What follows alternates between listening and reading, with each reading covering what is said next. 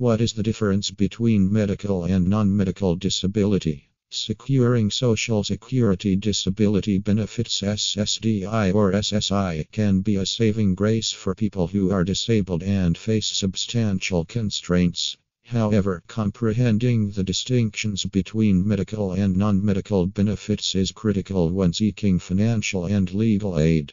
In this article, we'll explore the fundamental differences between these categories of disabilities and how individuals may benefit from the experience of disability attorneys.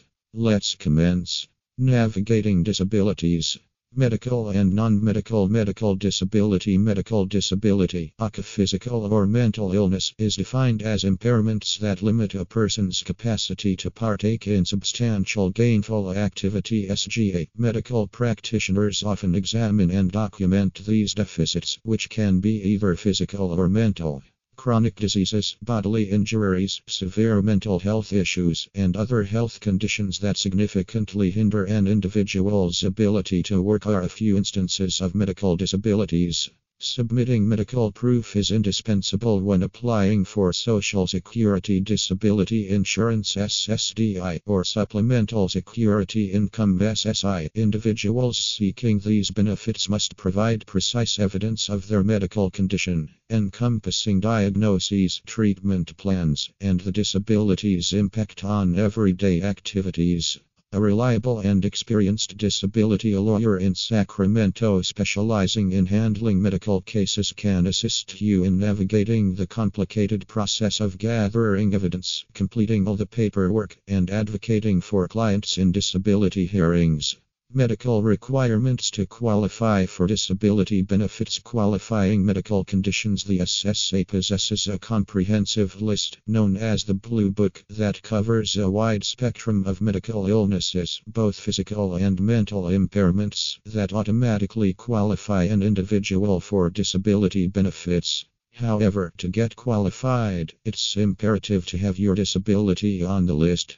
Musculoskeletal diseases, cardiovascular issues, respiratory ailments, neurological disorders, and mental health concerns are examples of qualifying medical conditions. Severity of impairment. Along with the presence of medical illness, its severity also plays a substantial role in determining the eligibility for benefits.